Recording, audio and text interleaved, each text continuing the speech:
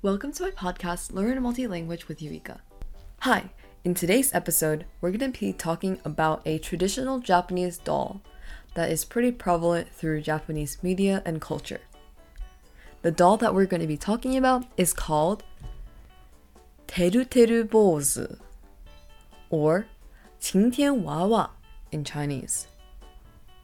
So basically, a Teru Teru Bou Zu is a key part in Japanese culture and is a tradition that many people partake in. The Teru Teru Bou Zu, basically what it does is that once you make it and hang it outside of your house, it acts as a symbol and wishes for the next day to be clear sky. Let's also talk about another cultural idiom, which is 朝雨男 and 朝雨女 in Chinese. In Japanese, it's 雨男 or 雨女. So, usually in a classroom setting, there is a designated 雨男 or 雨女. What these people do is that the entire class believes that if you take them on a field trip, it will rain. Now this feels a little sad, because who would want to be singled out and be the reason for rain? Rain is uncontrollable, after all. But it's just a little label that people like to put on their classmates. So lastly, we have Teru Teru Bou Zu and 晴天娃娃. So now, we see this Teru Teru Bou Zu appear in a lot of media.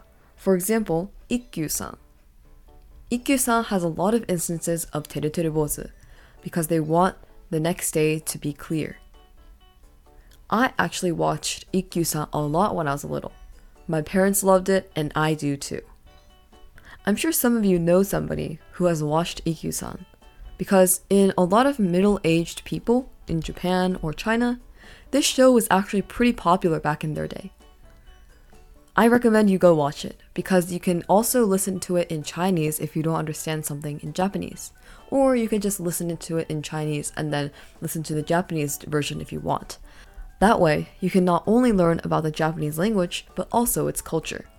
The picture on the bottom depicts a modern image of a Teru Teru Bou Zu in Japan.